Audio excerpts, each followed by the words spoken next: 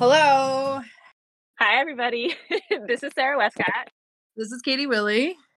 And this is To Be Read, the podcast where we talk about books and the cocktails that go with them. And we do have a wonderfully special guest with us today. We Ba-ba! do. It's Santa. Producer Chris. Hello. I dread the day that kids confuse me with Santa, but it's bound to happen, I'm sure, at some point. Maybe. You just need a bit of a longer beard going on and, a red hat. A little bit more gray. You either live long enough to become Santa or you die as an elf on the shelf, I think is how that quote goes. That was a good one. I like it. I think we had discussed that we're not going to do too much preamble today because I have a concert to get to, a winter concert for my son to get to. So we're kind of just going to jump in. But before we start really quickly, how is everybody? Is everybody doing well? Like Christmas is almost coming. Is everybody ready?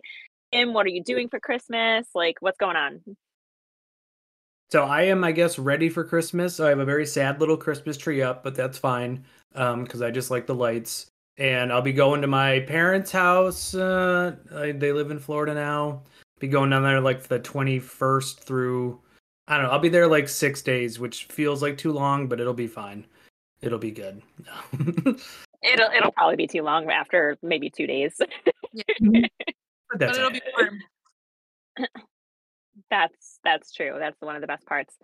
Katie, how about you? How are you doing? I'm doing okay. I hate this month. So, it'll be over eventually. Just like because of stress or what? Yeah, birthdays, holidays, parties, practices, games, everything. There's never a not time. So I know. It's nice taking a break. What'd you say, Sam? I said I'm end of year closeouts for like work and stuff too. Like that's stressful around my company too, where it's like even like right up until New Year's Eve, people are still like closing stuff, so you don't really get to relax until it's actually New Year's and you can actually take a day off or two. I think we can all just agree that work not always fun. No. We do the work so then we can do the fun things afterwards. So anyway, so why don't we just, without like further ado, why don't we just go into our prologue? Does that work for everybody? Yep. Let's get it started. The prologue. Okay, guys. So we read Tomorrow and Tomorrow and Tomorrow by Gabrielle Zevin. I think I said that right. It was published on July 5th, 2022. I don't know. I'm sure everybody realizes this now, but the title comes from a line in Macbeth, which is tomorrow and tomorrow and tomorrow creeps in this petty place from day to day. And it is mentioned in the book, obviously, but most people probably have heard that quote more often from Hamilton than anything else, honestly. I don't know if you remember that Hamilton writes Angelica a letter in that story, and he sings that, tomorrow and tomorrow and tomorrow creeps in this petty place from day to day. Anyway. Let's see. And basically that quote from world that posits that Hamilton is more popular than Shakespeare and Macbeth, but that's fine. I know. Yeah. I honestly get it. I don't think I ever read Macbeth. I mean, I read I read Hamlet and Romeo and Juliet, of course, but Macbeth wasn't on the school reading list. But anyway, that quote in particular sums up the futility of life, and it kind of tracks a little bit with this book, if obviously, because you're living this life and it's whatever. I don't know what I'm trying to say, but like almost with especially in the gaming sense, how you can kind of live different lives, and that's where the whole multiverse system comes in, and we'll talk about that a little bit. You know what I mean? Let's see. So you're like you're really diving into it. We're not even going to talk about our drinks. No, hang on. These are my things first. We gotta do this first.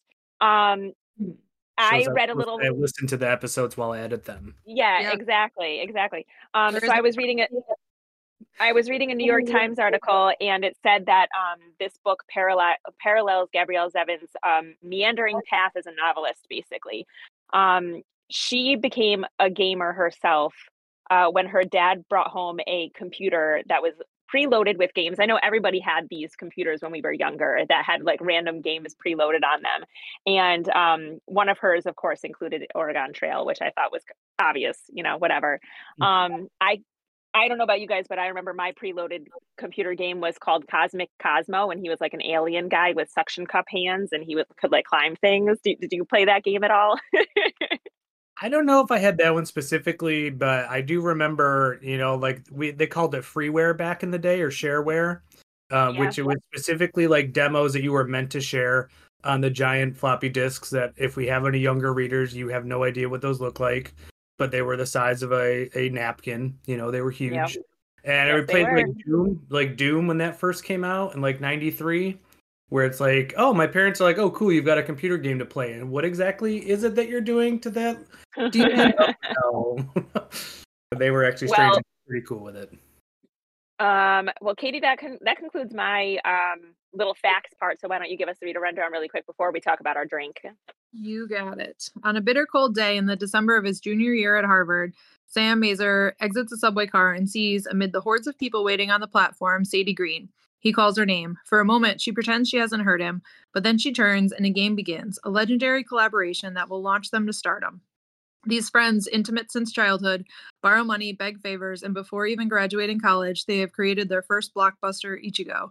Overnight, the world is theirs. Not even 25 years old, Sam and Sadie are brilliant, successful, and rich, but these qualities won't protect them from their own creative ambitions or the betrayals of their hearts.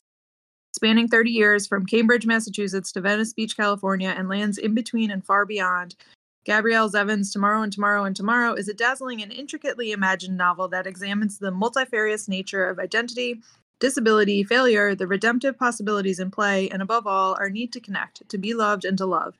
Yes, it is a love story, but it is not one you have read before. I like that. All right. So what is everybody drinking? We're not together. We didn't say that. The three of us are on a phone recording. We're not together, and we all decided that we would drink separate things. But why don't we go around the room and tell us what we're drinking, right? So why don't you go ahead and start? Yeah. Who, me? Yeah. Okay, so I'm drinking. I didn't want to make anything in particular, but John bought these nitro stout beers, and I love a nitro stout. And a stout is a very holiday, Christmassy type thing, and it just felt right to drink on a Monday afternoon. So that's what I'm drinking.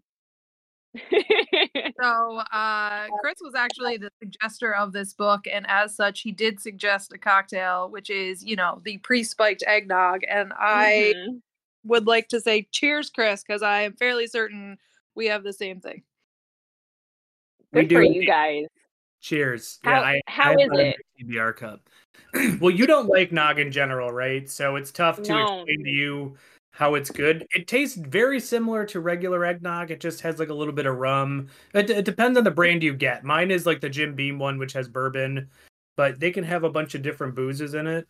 I think it tastes great. Mine is Evan Williams, and I think it tastes 1,000 times better than eggnog, because I think eggnog itself is disgusting. So couldn't you just buy eggnog and then put whatever you wanted into it too? Like you don't have to buy like a made one, right? Yeah, but I don't like the stuff from the store. That's too thick. This is like already thinned out.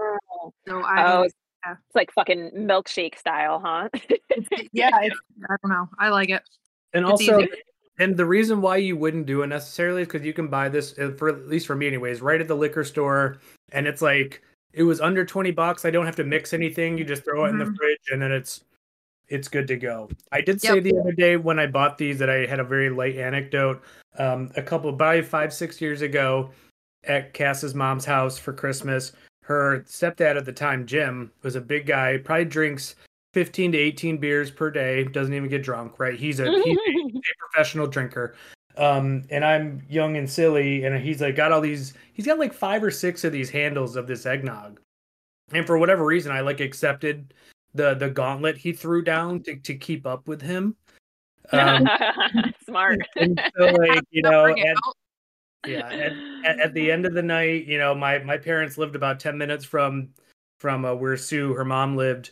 And so like we got dropped off, and like Jim like came out of the truck and was like had his shirt off, like dancing in my parents' driveway.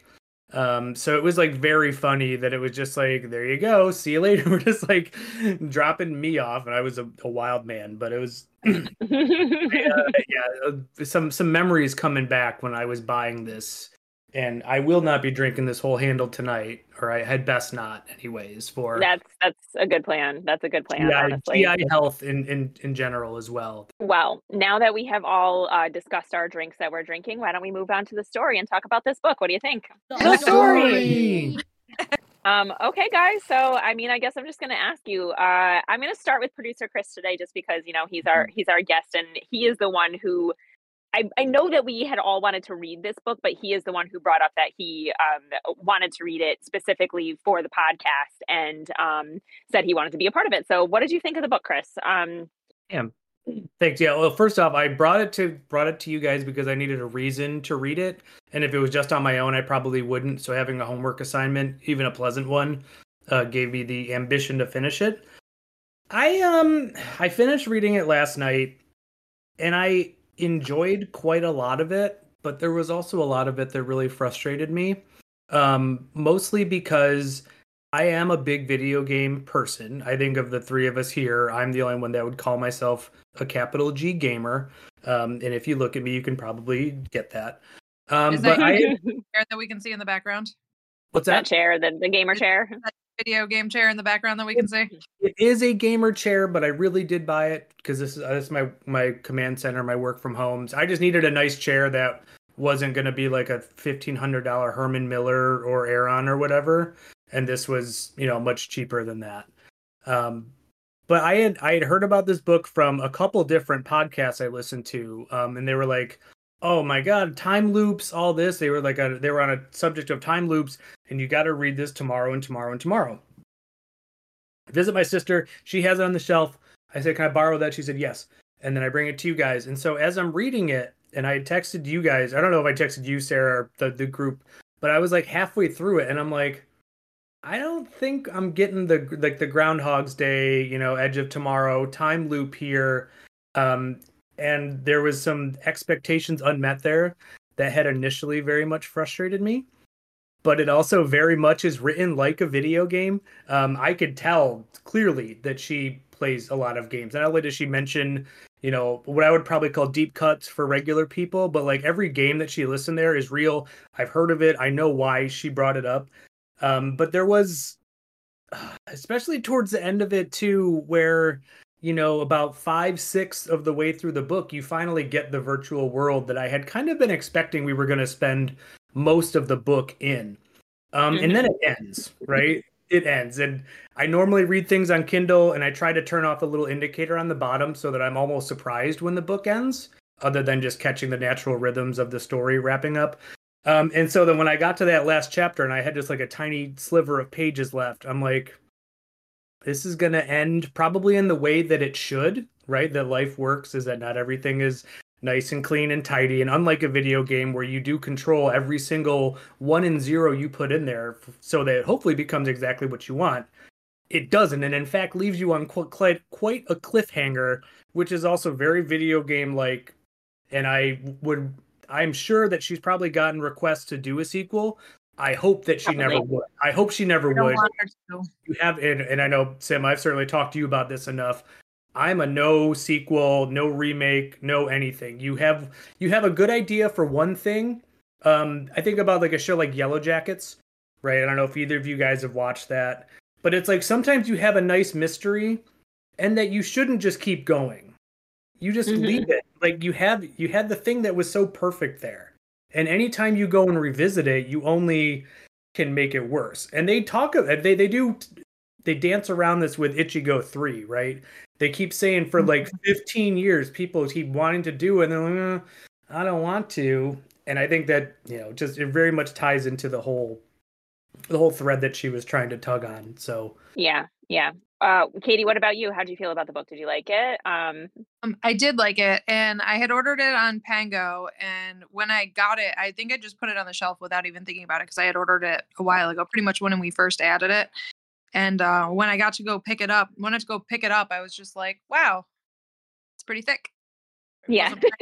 That thick. But overall, I there was a lot of the video game messages and the mentions and the pop culture references that I did very much enjoy, but I have played a lot of the games. The Duck Hunt spoke directly to my soul playing Duck Hunt. Yeah. I didn't. I felt like I was very frustrated with the relationship that they had, and I felt like for the fact that they had bonded so young, and the reason that they had bonded, he wasn't speaking, and he started talking to her, and the fact that that didn't ever come back around where they had a great communication between each other. Like, I felt like because of how their relationship started, they should have been able to tell each other anything at any point in time, and that frustrated me that that didn't blossom that way. But I very much enjoyed it. I liked it more than I thought I would, knowing that it was about video games, and we had previously read Ready Player One, and that was kind of interesting to discuss. But I did like it. I did really very much like all three of the main characters a lot. Me too. But I'm not gonna praise it and try to pass it on nearly as much as I do with some of the other books, but I enjoyed it. Okay. I have very similar feelings to you guys. I think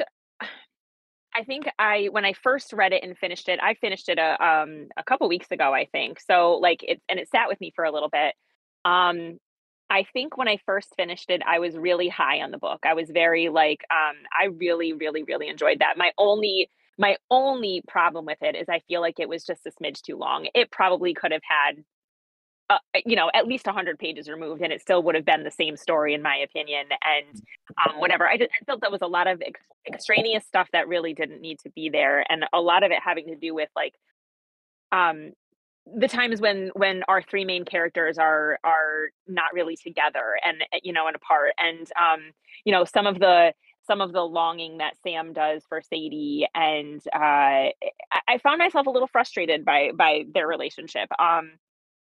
I just I of course I felt like I wanted them to be together because I was like, "Oh, these two, they seem like soulmates. They should be together." But in the end, to me, they do feel like more of a friendship soulmate than anything else. I really do think that Sadie and Marks were the better Marks, right? That's his Yeah. name, right? Okay, Marks were the better pair, and I loved them together, even though part of me was like, "How dare they? How dare they?" Whatever.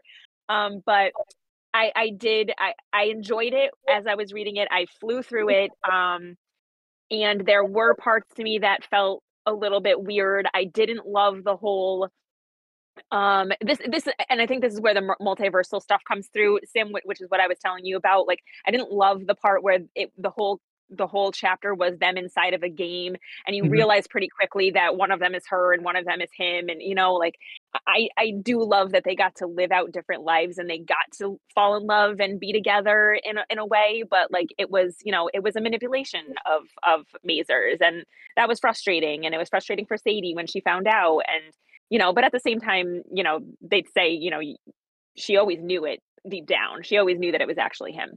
So yeah, their relationship frustrated me a little bit. I am the kind of person, as Katie and you both know, I am the kind of person who likes a tidy bow wrapped up on my stuff, but there are things that I don't, there are times when I don't feel like it's necessary. And I think that this is one of those times. I actually really liked the way that it ended with them, at least being able to talk to each other again and friendly, but like not coming together in a romantic relationship type way, even though that is kind of almost like, it seems like it might happen. You know what I mean? It seems like the embers are there a little bit. But I did like the way that it ended with the two of them. So overall, I really enjoyed myself reading this book. So that's it. That's all I have to say. No, are we done? No, I'm just kidding. Yeah. I'm sitting here smirking, and I actually have a couple of things I want to go back to, but like yes, it's frustrating, but also this is pretty, at least for me, this is pretty close to real life, right? Like, and I get that we do have a gender divide here. The way that we do think is a little different about some of this stuff. But like the fact, I've certainly been here plenty of times, especially recently, where it's like, there's a thing you should say to the other person, especially somebody you care very deeply for. Mm-hmm. There's something you should say. There's something you need to say. that thing you will not say. And in fact, you're going to say probably the opposite, um, even if it doesn't help you, but it may Right. feel good at the time.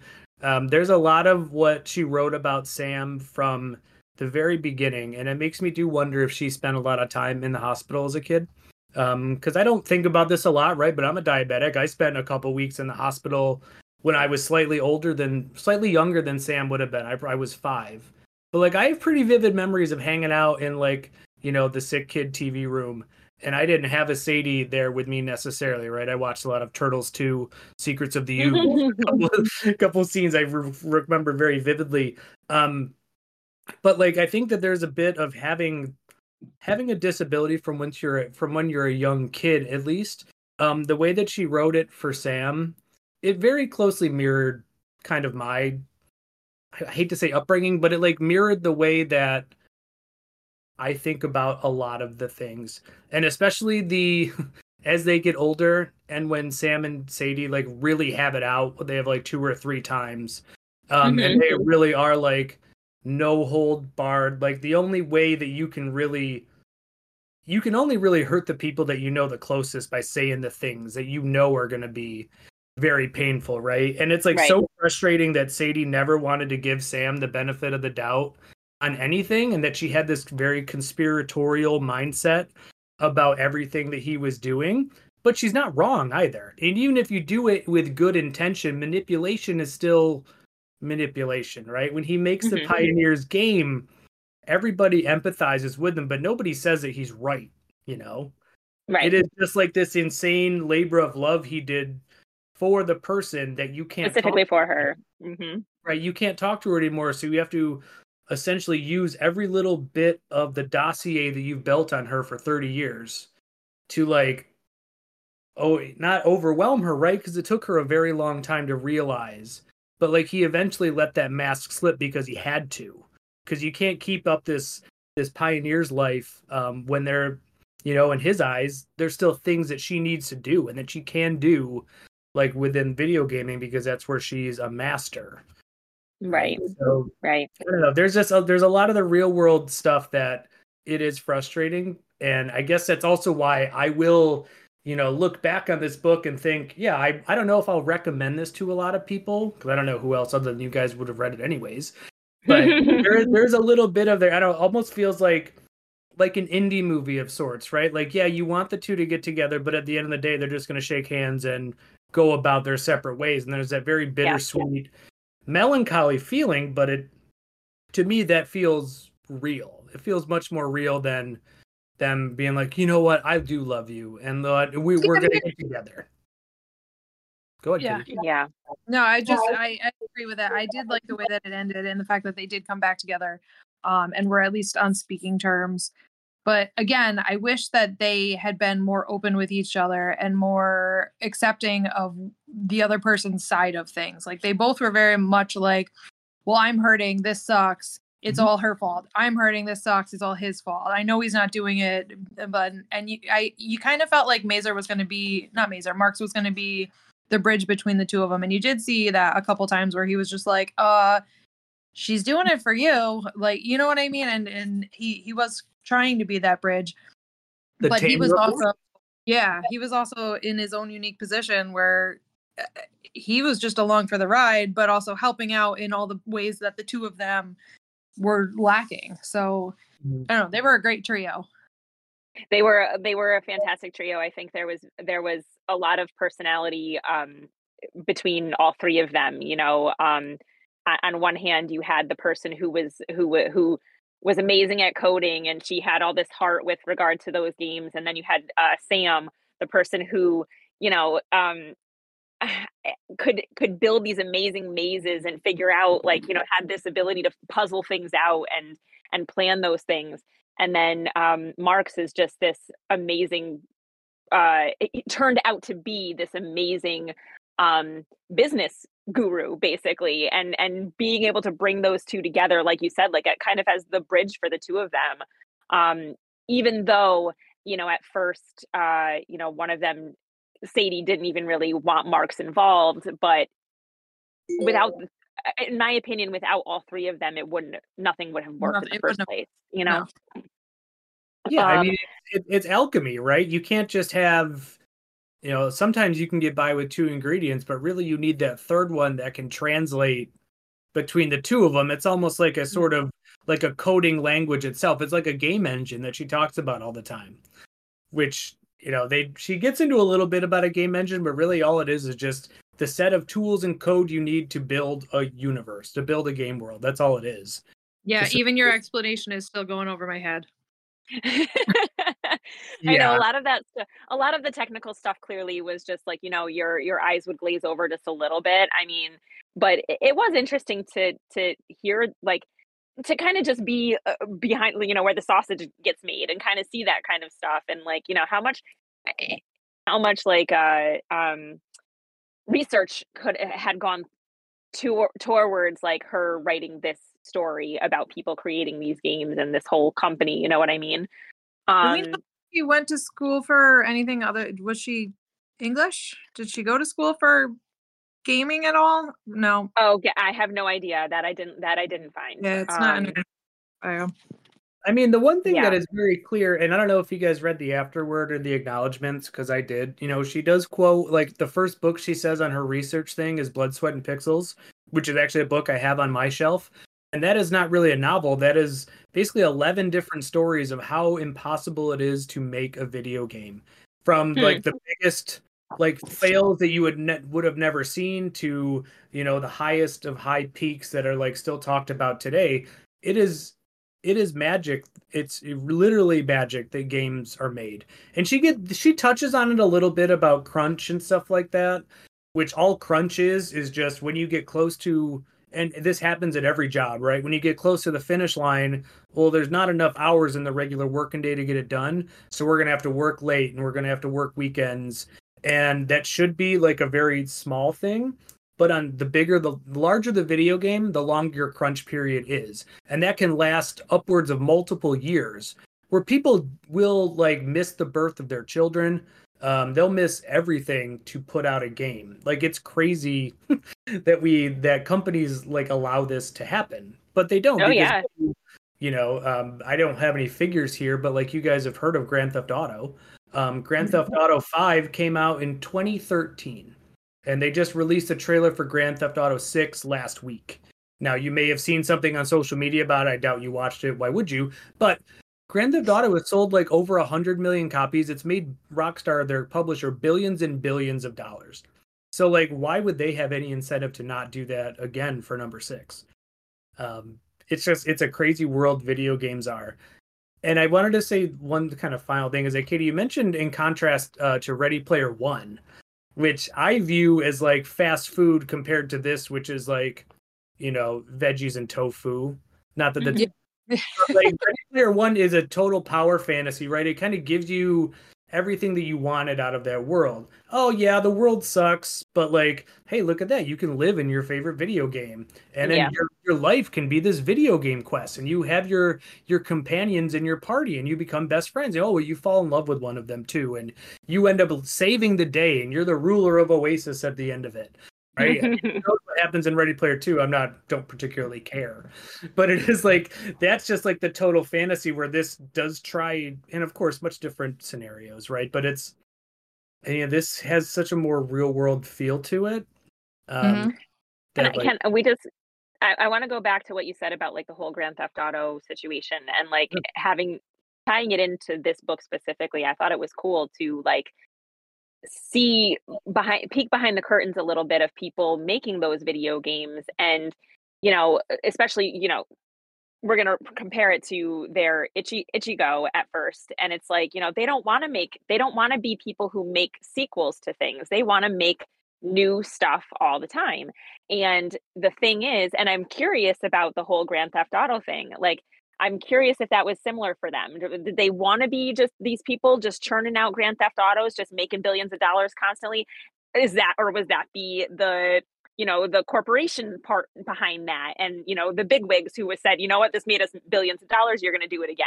You know what I mean? Like, I love in this book that we see behind that a little bit, and that they create their own business that allows them to make the things that they want to, while also, of course, adding people on and saying, you know what, you work on the sequel to Ichigo. I don't give a shit about that. You know what I mean? I love that this book is really about people becoming and doing the things that they want to do,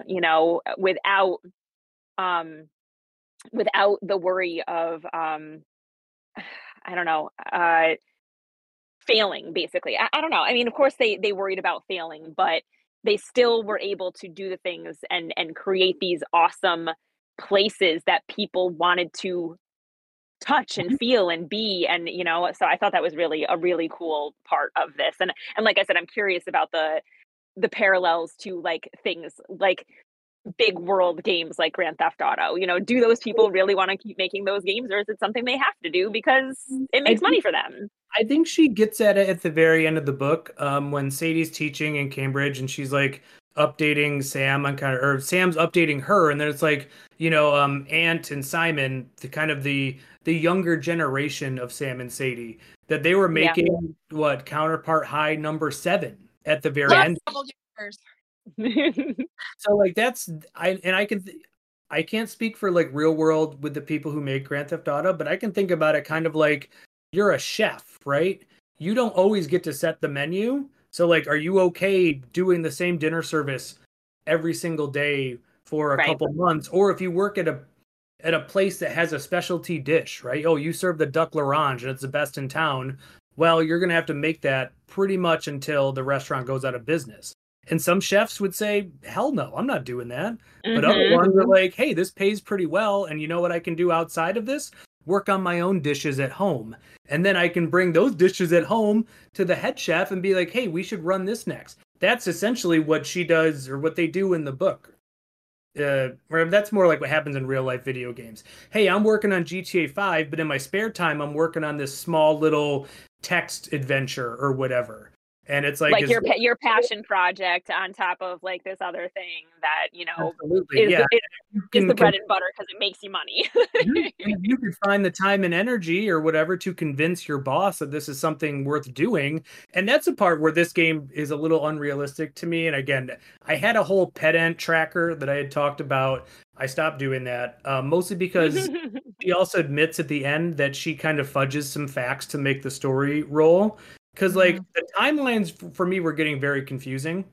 I was having a really hard time remembering when they even went to college, because she would talk about video games coming out, and I'm like, well, I know that Metal Gear Solid doesn't come out until 1997. But you're saying that it was late 90s, right? Yeah, you would have had it in like 95 or 96, and she actually specifically mentions that one. She's like, yeah, that wouldn't have been out then, but I thought it was relevant for what I was talking about. So I'm like, okay, fine. Right, and quite frankly, a lot of people who are reading this book aren't going to catch that kind of shit. They're not doing that. Like, they're not main gamers like you, being like, no, that wasn't out then. So but, I mean, I would say if there was a novel that like heavily referenced Harry Potter, but it wasn't the main thing, that like you would then be like, well, I know absolutely, and like it's kind of taken me out of the story because I'm getting bogged down in trying to get these details correct. I agree with you. The reader rundown, the line of the last sentence of the jacket says, yes, it is a love story. So it's not meant to be a video game story. It just happens to be a love story that involves and includes video games. Correct. Yeah, absolutely. And I now remember why I brought this up. I stopped doing my pedantry tracker about a third of the way through the book because I'm like, hey, who's this for? Nobody. All it's doing is making me read this with an incredibly critical eye, looking for mistakes, and that's not a way to enjoy a book. Right, exactly. Also, it doesn't matter at all. It's just a little set dressing to set the table, and she drops some references and hints so that people like me knows that she knows what she's talking about when she's talking about video games, which is I don't know. there's some sort of divide there of like, oh, I'm writing to the gamers. Like, well, no, you're not. We just happen to read it too. Right. Yeah. Well, why don't we jump into some of the parts in the book that anybody flagged or whatever.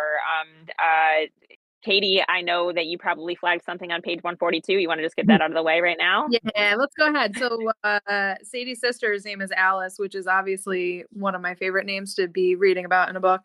But in 142, there's a whole section. On the night Sam went missing, it occurred to Sadie that nothing in life was as solid state as it appeared. A childish game might be deadly. A friend might disappear. And as much as a person might try to shield himself from it, the possibility for the other outcome was always there. We are all living, at most, half of a life, she thought. There was the life that you lived, which consisted of the choices you made. And then there was the other life, the one that was the things you hadn't chosen. And sometimes this other life felt as palpable as the one you were living. Sometimes it felt as if you might be walking down Brattle Street, and without warning, you could slip into this other life. Like Alice falling down the rabbit hole that led to Wonderland, you would end up a different version of yourself in some other town. But it wouldn't be strange like Wonderland, not at all, because you would have expected all along that it could have turned out that way. You would feel relief because you had always wondered what that other life would have looked like, and there you were. So there's our Alice in Wonderland theme. Because Alice in Wonderland, we gotta have one of those in there, and I think that's a really great place to, for her to put that in the first place, because it's like, and again, it goes back to the multiversal feeling you get, kind of, or thoughts that people had while reading this book, and whatever.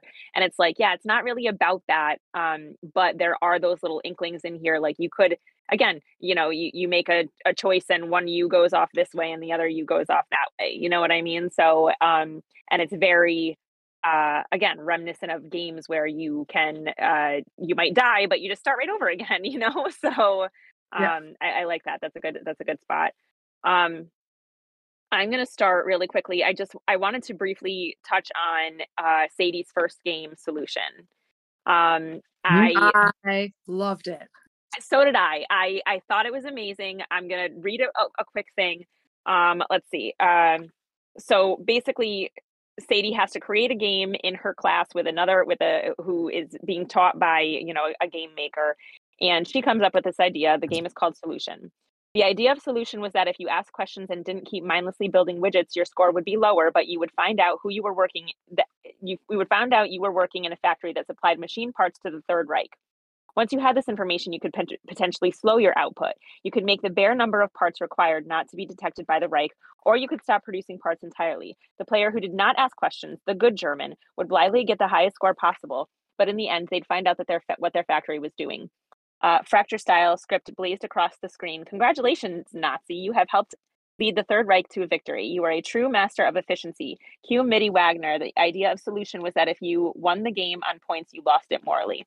I thought that this was such a cool idea, first of all, and it literally shows, like, within the first literal 32 pages of the game of the book, how mindless games and gaming can be, because it's very much like the point of most games is to play it and to get the highest score possible, and that's basically how you're thinking of this game. But she has created a game that, if you're doing that, then you're the bad guy. So you have to you play it the first time through and you're like, oh shit, I am a Nazi. So now I can replay it again to figure out the way to maybe, pare that back and try to be somebody better and somebody different. I thought that was a really cool idea. Would you like to play this game in real life? Because it exists. It came out a couple years ago. It's called Papers, Please. No shit, really?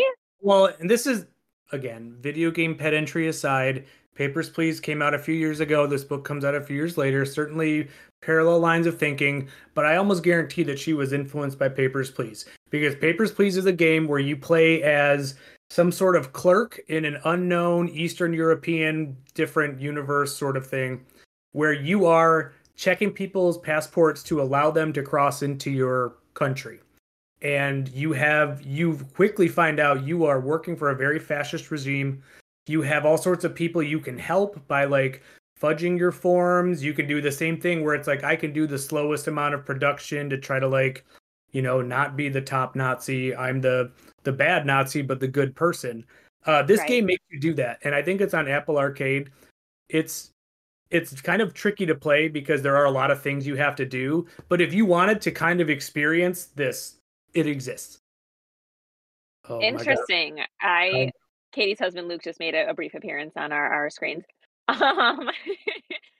Yeah, no, actually, I wouldn't mind looking into it and just seeing what something like that you know, but again, the experience is different because I now know that that's the point of the game. Right. You know what I mean? So, Yeah. but the You people wouldn't- first you would playing not this game. Sorry. Don't mean to cut- No. It's I just would- no. The people first playing this it's just interesting. It's cool to not have that knowledge until you've played and realized, oh shit, I did not play this game in the correct way, really. Well, and of course, her thing is that there is no way. The only way that you can win that game is to not play it, essentially. Right. Because anything you do, you're hurting people, and you are You're still a Nazi. And you shouldn't think about things like that in the real world, about the things we do at our jobs to get by, even unless you work for a very clear nonprofit, which is helping your community. Well, if you work for a big corporation, you probably are exactly doing that same thing, and you just don't know it, potentially. Or you do, and you don't have a choice. Right, exactly. My next flag is until page 152, I think. So, Katie, do you have anything or 252? I'm sorry. That's right. I have one on 110. So one of the things that is mentioned multiple times is that Sam's mom, Anna Lee, is a very common name. And actually, when he was a child, he and his mother were walking down the street, and a woman also named Anna Lee jumped off a building and killed herself. Jumped off a building with the intention of killing herself. She was not successful until later in the evening, right in front of them. And there's a part where he goes into, I don't know if it's a pizza shop. It's a shopkeeper. It's a bodega. I think it's like a bodega across the street. Okay. So there's a Miss Pac-Man game in the back. So Sam and his mom walk in, and she basically puts him there and says, just hang out here. We'll be okay. Till whatever happens. So she walked to the back of the store where Sam was concealed by the mammoth, cheerful shell of the Miss Pac-Man machine. From what Anna could tell, Miss Pac-Man was no different than Pac-Man, except that she had a bow and was a miss, which in 1984 was an honorific that usually signified a feminist. Hi, Anna said. Hi, Sam said without looking at her. You can watch if you want. I'm going to play until the end of this life. That's a good philosophy, Anna said. She concentrated on the game and tried not to hear the nearby sirens that meant the ambulance had come for the body of the other Anna Lee. If you eat the fruit, Sam said, you can kill the ghosts, but only for a little while, and if you don't time it right, the ghosts can turn back and kill you. Amazing, Anna said. She decided that they couldn't leave the bodega. Oh, that's a bodega, you're right. Until the sidewalk had been cleared of the body of the other Anna. And sometimes you get an extra life, but you might kill yourself trying to get the extra life, so it's not always worth it. And I just thought that was, it really kind of encapsulated a lot of the book, and it's a recurring theme where, video games, you just get to keep playing. You just get to keep playing. You always get another life. But in the real life, you're not always going to get another life, and you have to live your life as well as you can with what you have around you, whether it's the fruit or not. So I don't know. I really like that part. I think you can contrast that with later in the book when Sadie meets the version that Sam creates of Marx within Pioneers, right? There's a chance where you could relive that moment forever, right? Wait, who was Marx in Pioneers? So when she eventually, right before she leaves, she finds that hidden breaker of horses, like the old guy, and that she asks him a question. He doesn't answer it in the way she wants to, and then she asks him again, and then he recites a passage from the Iliad. The Macbeth. Macbeth, yeah, okay. Yeah. Was that from Macbeth or from the Iliad? Because the Tamer of Horses comes from the Iliad. Either way, yeah, you're right. It doesn't matter because she has that option to stay in that world forever where you can't die. But she chooses to leave because I don't know, right? Because I can put my own extrapolation on it, but she's somebody who I think craves authenticity by and large. Yeah. So what's the point of? And is this the book that talks about having the AI in your head? When someone dies, right? That's the same thing. She doesn't. The other quote that I have flagged. But it's she doesn't. Go for it, Katie. Well, I do have one. I have one thing flagged that is on page 196, and this was more for me. Kind of just I was a little irritated at her writing style eventually. Like you said, we could have probably chopped off a minimum 50 pages. There are some like lists that she goes on that are like 50 items long for no purpose. Yeah. So I just found this. I could not help but laugh when I read this. No one's hair just looks that way, Lola said. She leaned in to kiss him, and he kissed her. And then she put her hand between his legs, wrapping her fingers around the cylindrical chamber of blood sponges that was his, parenthetical, and every, in parenthetical, penis. He felt the corpora cavernosa, commanded by nerve messages from his subconscious brain, fill up with blood, and the tunica albuginea membrane, the penis's straitjacket, trapped the blood inside. He pulled away. And I'm like, I read that paragraph, and I'm like, what was the point of that? I get it that Sam thinks about things in a very particular, clinical manner. Way, but man, that made me laugh, and I did write it down in my notes. Cylindrical blood sponges. Okay, I'm gonna remember that one. If I remember nothing else from this book. I'm fairly sure in the next time you're in a bar, if you try to pick up somebody and mention your cylindrical blood sponges, they'd be all over it. Yeah, 100%, I was going to get 100%. thrown out of this bar already, but now they're going to do it for me. So Katie, what was your other thing? On 381, so it's really close to the end of the book. And it's Sadie talking about Marx. And she said after 5 years, she could finally hear Marx's name and not feel like weeping. She had once read in a book about consciousness that over the years, the human brain makes an AI version of your loved ones. The brain collects data, and within your brain, you host a virtual version of that person. Upon the person's death, your brain still believes the virtual person exists, because in a sense, the person still does. After a while, though, the memory fades, and each year you are left with an increasingly diminished version of the AI you had made when the person was alive. I really, really liked that because I think it's true, and I do think, you have those conversations with the same people. Like I'll talk to my grandma in my head all the time, and it's not as easy to hear her voice back. And it's terribly sad that that's what our brain has the capability of remembering. And, the longer you have and the more memories you have, the harder it is for them to fade, but they are still going to fade. And eventually they do fade and other things replace them, unfortunately. And it's just, I don't know. But I did like that. Plus the fact that AI is like a hot topic in the news right now. And Luke tried to talk to me about it the other day and my eyes glazed over, but I knew that it is. It's a thing right now, like a big thing. Chris, you probably know exactly what I'm talking about and could speak on it, and I can't. I'm good. Wow, it's not super necessary, but I wanted to briefly touch on Sam Mazer and he changes his name to just Mazer at some point, but him as the mayor of Mapletown, and like I just thought that this was the town that I would really want to live in. So it says this is on page 252.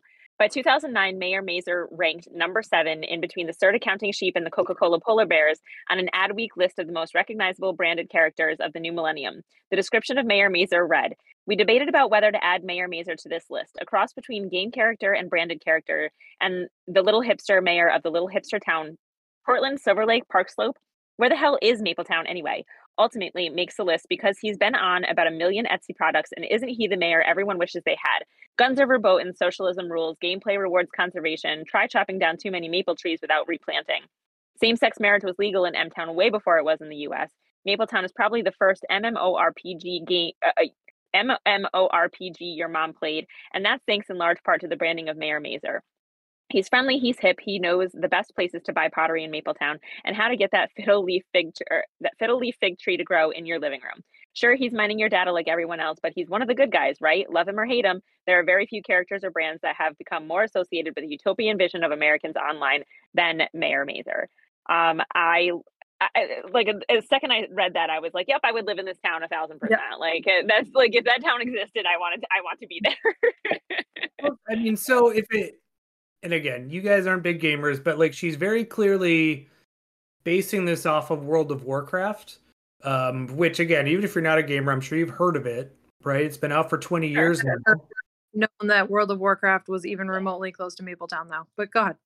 Neither did I. Oh, part of, she does a bit of her own revisionist history here too, in this alternate world where back in the mid 90s somebody would think to include gay marriage and ban guns in a vastly open world with a bunch of people in it. That I'm just kind of like, all right, well, maybe in that world, but certainly not, right? We can barely do that today in the games that we have. But World of Warcraft, when it first came out, it was very, very much allowed you to do things like this. Like people, maybe it wasn't the intent of it, but it was folks just like you guys, non-gamers, women who are not, in the gaming demographic, that were like, oh, I can do kind of a lot of stuff in here that has nothing to do with fighting, or it is the socializing, it's collecting, resource gathering.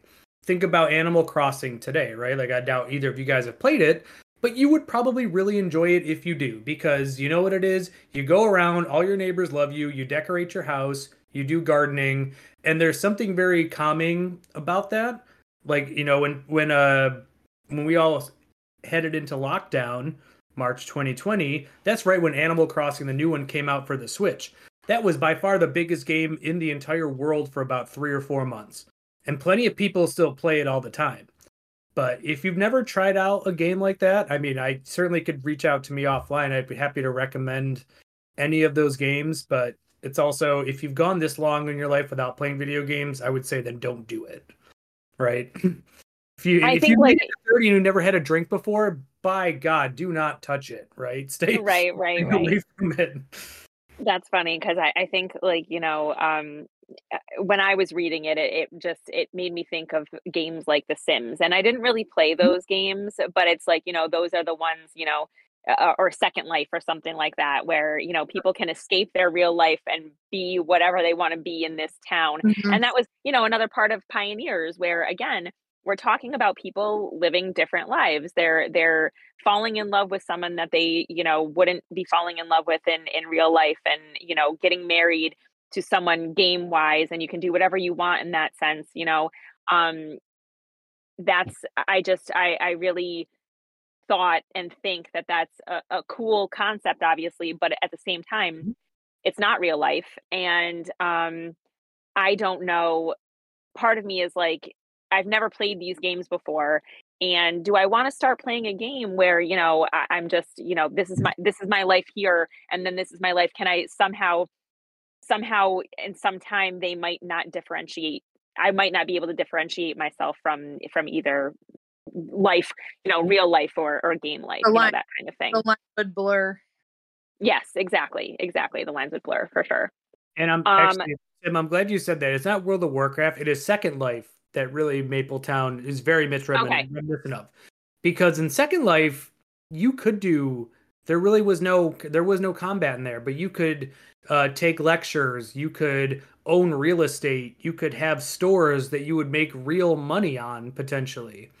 And there are plenty of documentaries out there, but like hundreds of thousands, if not millions of different people around the world had like made real communities, fell in love, got married IRL based on the relationships that you make, between your avatars.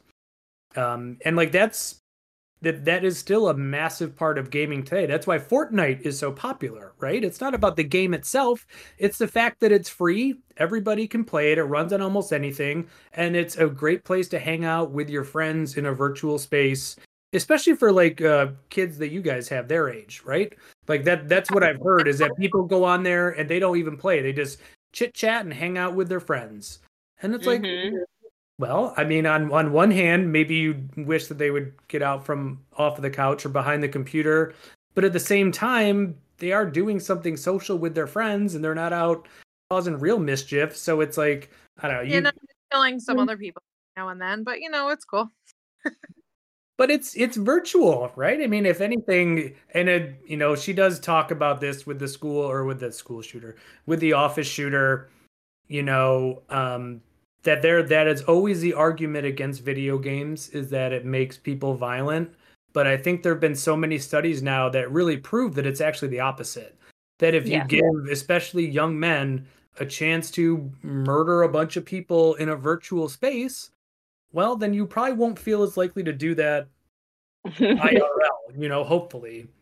IRL, I love it. Maybe don't translate that with like Mario Kart. Got to be careful if you're doing a bunch of races and then go drive your car. You might be like, I'm just on the sidewalk. Why not? I got to get around these people. Let me just go sliding on that banana. Exactly. So I want to because you just brought up the office shooter, and it also ties into the mayor of Mapletown. The reason why the office shooter comes into the building in the first place is because they do not like Mazer and the mayor of Mapletown's politics, basically, in a fake fucking life, which is absurd in itself. But these people exist, unfortunately, and it's part of our world. I think obviously the most devastating part of this book is that situation, and we hear about it. Sadie and Sam are away together. I can't remember what they are promoting, but they're promoting some game. I don't remember which one. It's her game. It's Masters of Revels, I think. Yeah, that makes sense to me. She's the one out there doing most of the press, but he's going along. So Sadie is with Marks. She is pregnant with his child. They've been together for several years, and they hear randomly while they're on this tour that has been a shooting at an office building in Silicon Valley. And your immediate sense of dread kicks in when you read that, and it's like, okay, because this is part of the story here. I have a feeling that it's happening to the people that we are growing to love, and unfortunately, Marks is caught in the middle of that. And I think the NPC chapter, is one of the most beautiful chapters of a book that I've ever read. And I'm not going to read the whole thing. I'll start. I'm just going to read, obviously, because it's long. But this is happening while Marks is lying in a hospital bed. He's been shot by these people, and this is another part of the multiversal thing. Sim, when you had texted me that you didn't know where the multiversal time loopy thing had come in, I said wait a little bit, because you'll get there if you haven't gotten there yet.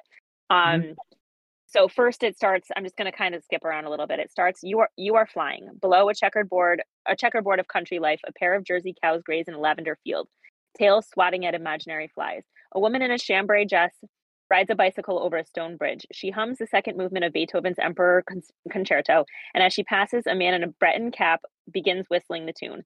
From a hive you cannot see, the Cicerus, is that the way to say that? Cicerus of bees. In the valley below the bridge, an ink-haired boy feeds a sugar cube to a horse with a wild look in her eyes. A grove of apple trees waits patiently for fall. Unobserved, a graying man watches two teenagers swim in a pond. You can smell the man's longing, stronger than lavender, and you think, humans want so much. I am glad to be a bird. In a field of strawberry plants, waxy berries companionably mingle among white flowers. You have never been one to resist a strawberry, so you descend. As a winged creature, you are occasionally called upon to explain flight to the flightless. Your standard answer is that it's a combination of Newtonian physics, concerted flapping, weather, anatomy. But honestly, it's best not to think of the mechanics of flight while you're doing it. Your philosophy: surrender to the air, enjoy the view. You have arrived at your destination. Your small beak surrounds the berry, and you are about to snatch it when you hear the click of a trigger. Stop, thief! You feel the bullet penetrate your hollow bird bones. And then I'm going to skip to the end part, where it says on page 304, you are in the strawberry field. You are dead. A prompt comes up on the screen. Start game from the beginning? Yes, you think. Why not? If you play again, you might win. Suddenly there you are, brand new, feathers restored, bones unbroken, sanguine with fresh blood. You are flying more slowly than last time because you don't want to miss any of it. The cows, the lavender, the woman humming Beethoven, the distant bees, the sad-faced man and the couple in the pond, the beat of your heart before you go on stage, the feel of a lace sleeve against your skin. Sorry, you guys know I'm going to cry a little bit. Your mother singing Beatles songs to you, trying to sound like she's from Liverpool. The first playthrough of Ichigo, the rooftop on Abbot Kenny, the taste of Sadie mixed with Hefeweizen beer, Sam's round head in your hands, 1,000 paper cranes, yellow-tinted sunglasses of perfect peach. This world, you think. You are flying over the strawberry field, but you know it's a trap. This time, you keep flying. That's another... I'm sorry. I always get so friggin' teared up with this shit. But, I love that that's how Marx's story ends. Like, he has spent all this time with Sadie and Sam in these game worlds, and our time with Marks ends basically, yes, he has died, but we almost find him living a new life and being able to experience these things again and in a different way. I love that chapter. Love that chapter. It's my favorite chapter of the book without question. So how did you guys feel about that chapter? I absolutely hated it. I can't believe you're crying. No, I'm just kidding. I did very much like that. I will say that when I had texted you about the book and I knew you had already been done with it, you said, you're going to get to the part, there's a middle part where it kind of drags on a little bit and she probably could have cut some of it out. And when I first got into that, I was like, this is going to be it. It's going to just drag. And I was like, no way. There's no way that this is what she was talking about. Yeah. I don't know. The whole part of the shooting, and you did say, Sam and Sadie are on tour promoting one of the games and knowing that there's a terrorist or a terrorism event happening in their hometown. And you do feel that dread. And I mean, in the book, you're assuming that it's them. Otherwise, what's the point of it happening? Right. But there's also the whole sense of it could be their next door neighbors, which is still just as close and just as painful. So we talked briefly at book club this past week about the start of the semester and your school district having a lockdown and the threats and stuff like that. And it was just, it's not always, oh my God, that's my kid. It's, oh my God, that's my best friend's kid. Like, you know what I mean? So like, it's not necessarily as cut and dry as just, it's going to be this one.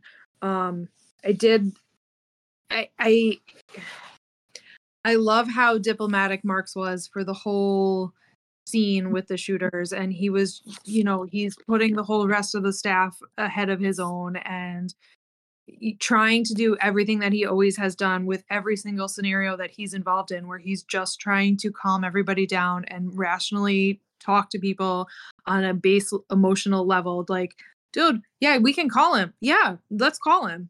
He's not going to answer. Okay, well, we'll call him again. He's not going to answer. No, he's really not upstairs. You want to go to his office? Let's go to see his office. Yeah, this is his fucking office because that's all the shit. Like, I don't know. I did. It felt very real and like something that you could tangibly touch and like be. It felt very, unfortunately, American. You know what I mean? It felt like something all of us can and may experience at some point in our life, and we could empathize with and sympathize with, and it was, and unfortunately, it happens to our avatar in the book, in a way, like our favorite character in the book, the person that we are kind of seeing the life of Sam and Sadie through in that sense. So I think it hits harder that it's him and not one of the other characters in the book. You know what I'm saying? I stopped taking notes right at this spot. Second to last note. Lil too cute with Marks getting killed in a work shooting? Or am I just an asshole? And then space. Okay, I was just being an asshole. Marks's entire passage was very touching, and perhaps my irritation is a sign that she's created characters that I have opinions on. Because I did feel, as I've said, I had a lot of things to nitpick, but I do agree that like that passage itself, or that whole chapter was very wonderfully written. Obviously very touching because, again, I've been spending maybe the previous third of the book being like, why are we learning so much about Marks? Why are we learning so much about Zoe? Why are we learning about all these background characters? Why are we learning so much about Sam's mom? Because there's got to be a time loop where then they're going to show us a different world where they made different choices, and then we'll see how that pans out.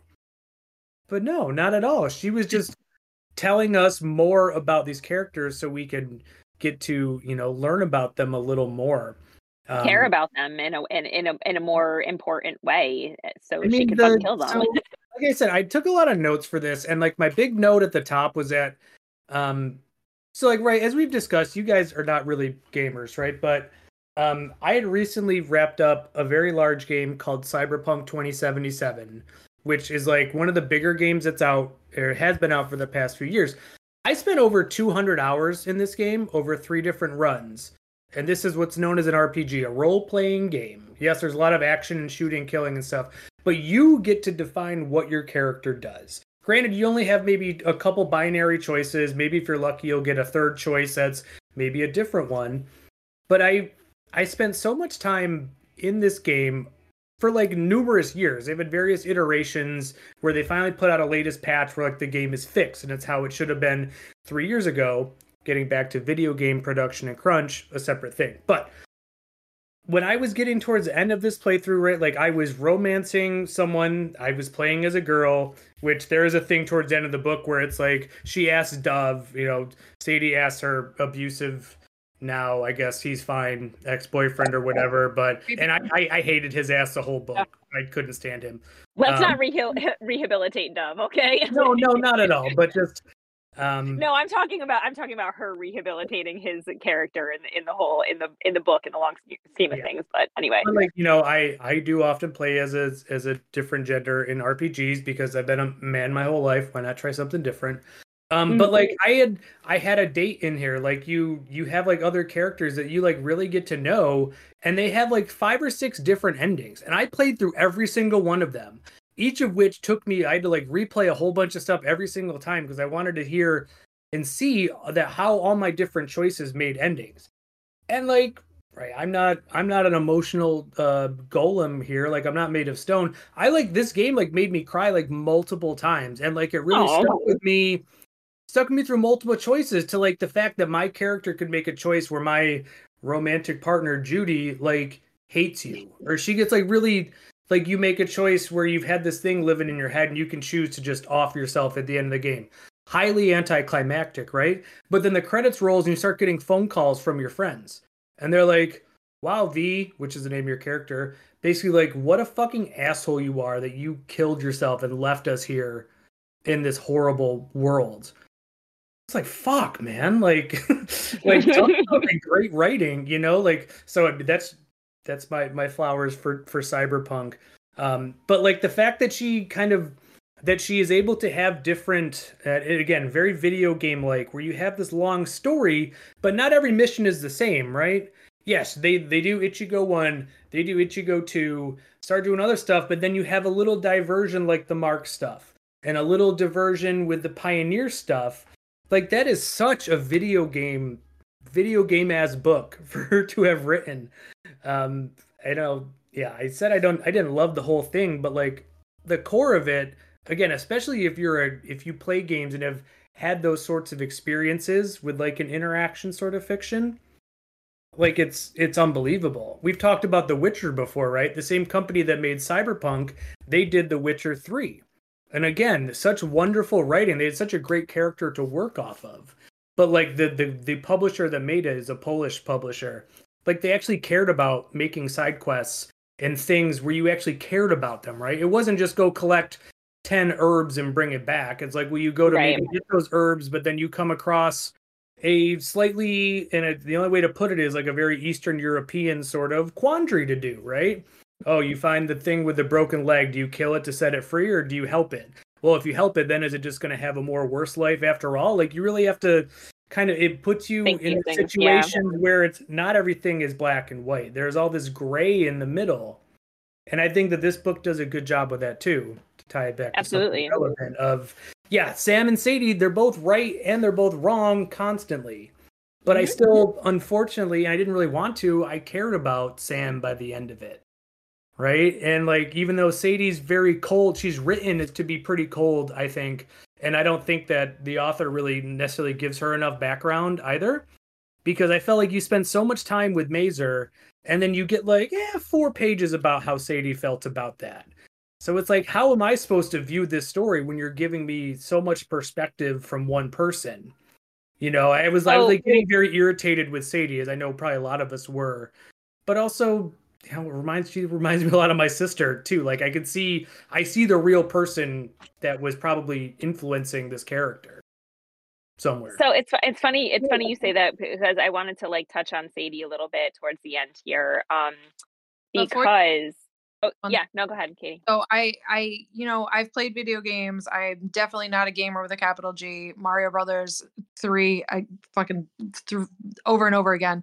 But as with going through that game multiple times to try the different options, that was very reminiscent to me of the choose your own adventure books.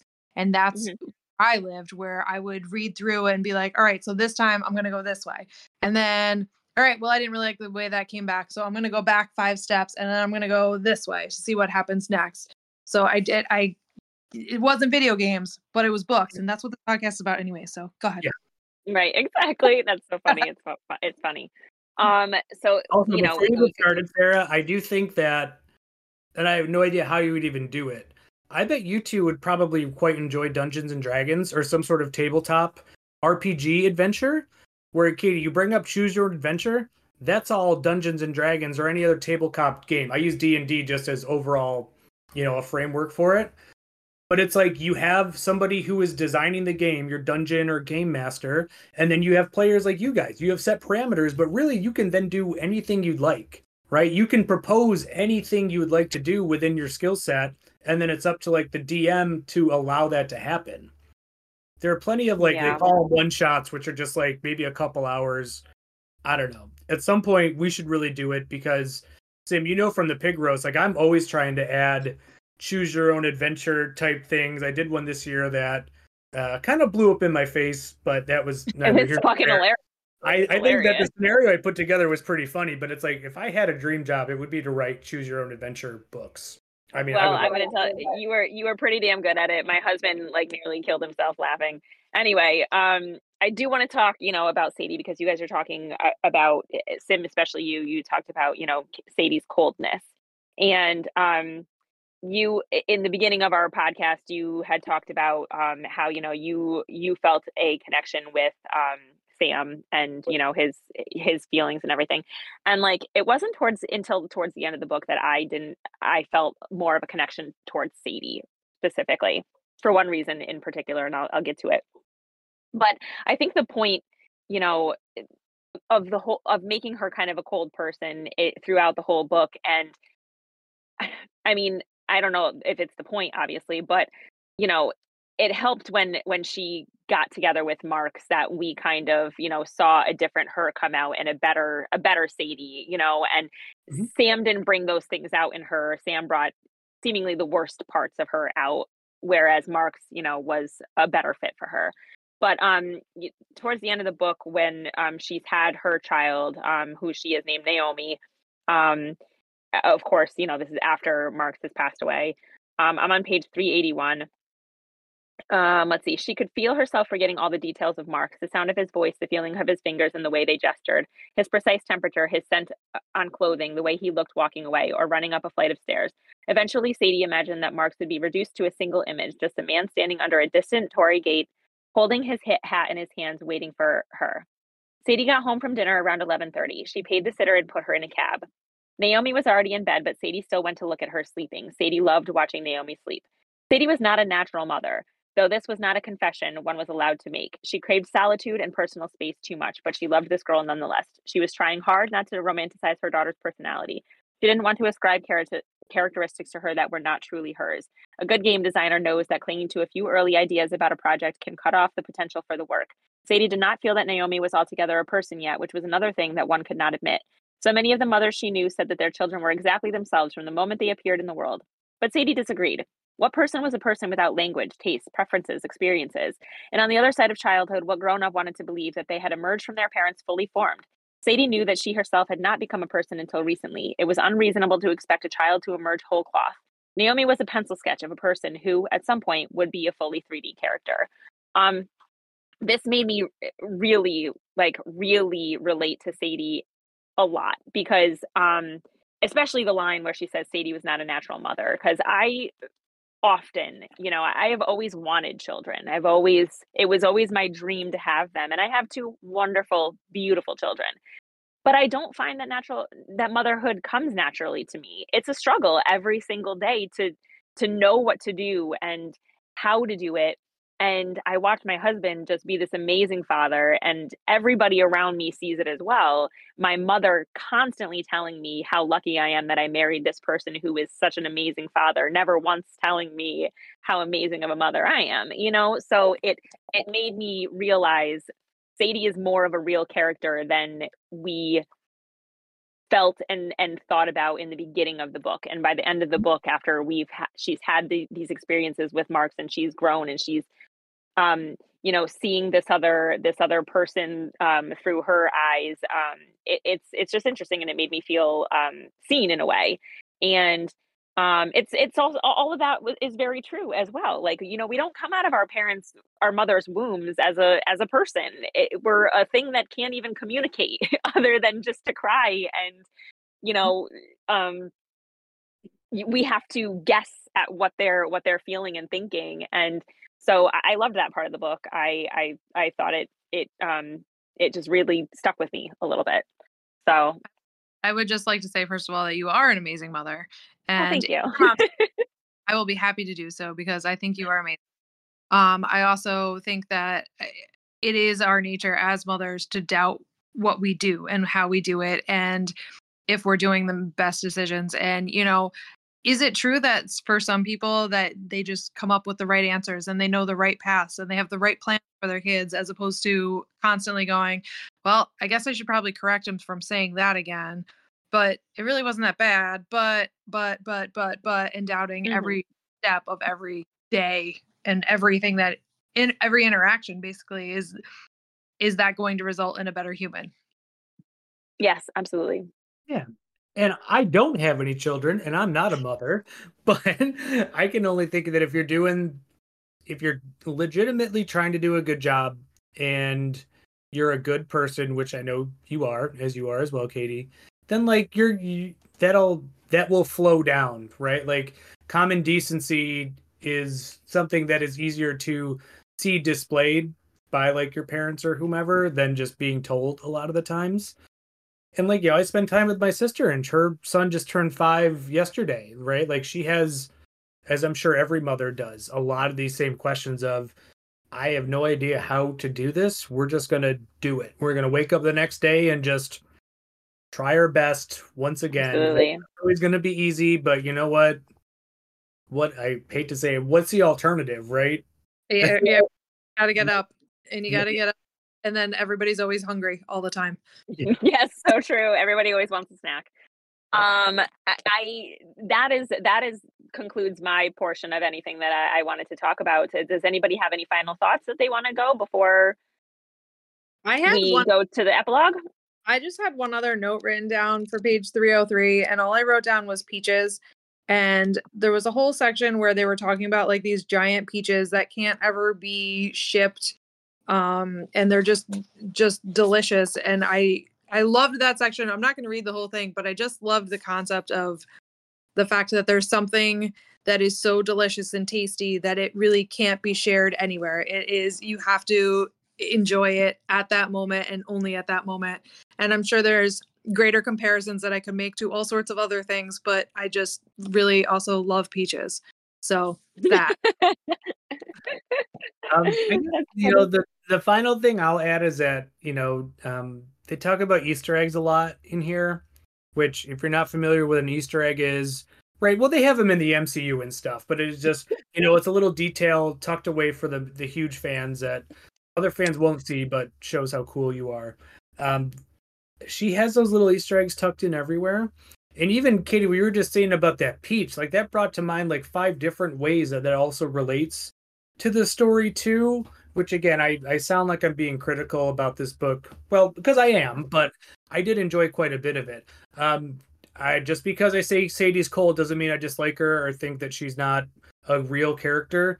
If you're a woman in STEM, I would imagine you kind of have to be, especially back in the 90s. And that's pretty much it. Yeah, I overall I thought it was a good book. Got some quibbles, but again, it hits pretty close to home a lot of places. I was trying to flip through the book while you guys were reading your own quotes, especially towards the back end of the book. And And maybe because I'm precious and sensitive about death all the time, but it's like she has some of these paragraphs that like, I can't even recall like one in particular, but it's just like she had some real good turns of phrase in there, and she is a very good writer. I would be interested to check out maybe one of her other books to see, but She's I don't written know. several.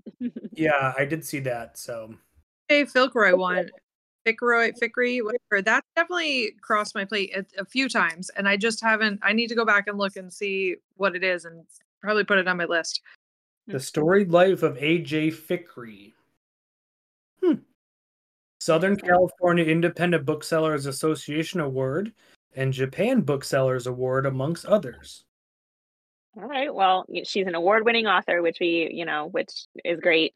It's funny because a lot of people, when I was looking up this book in particular, a lot of people thought that this was her debut novel. Like they would write about it as if this was her debut novel, but I believe she had wrote 9 books before that, and like was a best-selling author already. So it was pretty interesting. But that's all I've got, guys. How you feel? Everybody good? You want to move on to the epilogue? Yeah. The epilogue. Let's do it. So Katie, I wanted to broach like a thing with you. As everybody who does listen to us knows that this is our last episode for probably until sometime in February. We haven't decided when we're coming back yet. And we have a few books on our list right now, but I'm not even going to get into that right now. We'll put that all up on our social media, which is Instagram, because fuck Twitter, fuck Elon Musk. And I was like, why the fuck did she do that? That's how we ever get all to like us. But I totally get it. So I get it. It just I can't do it anymore. Morally, I can't do it anymore. So, I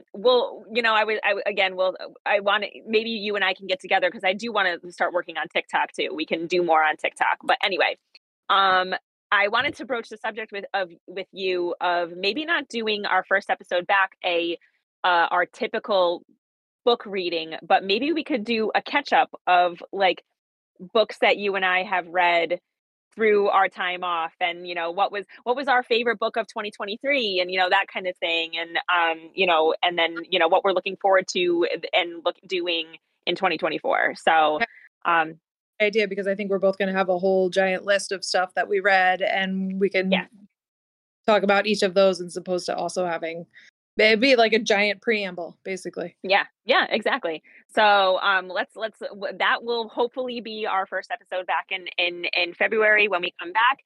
And we just want to say happy holidays to everybody. Thank you for sticking by us and listening to us. Those people that do, we really appreciate it. Follow us on Instagram and hopefully TikTok in the coming months or weeks. And please join us next time when we make your to be read pile one book shorter. Bye, everybody. Thank you. Goodbye. To Be Read is hosted by Sarah Westcott and Katie Willie. Produced, edited, and mixed by Chris Turrow. Logo concept art by Rhiannon Kenfield. Graphic design by Steve Pius. Theme song, Read to Me, written and performed by Austin Maffa.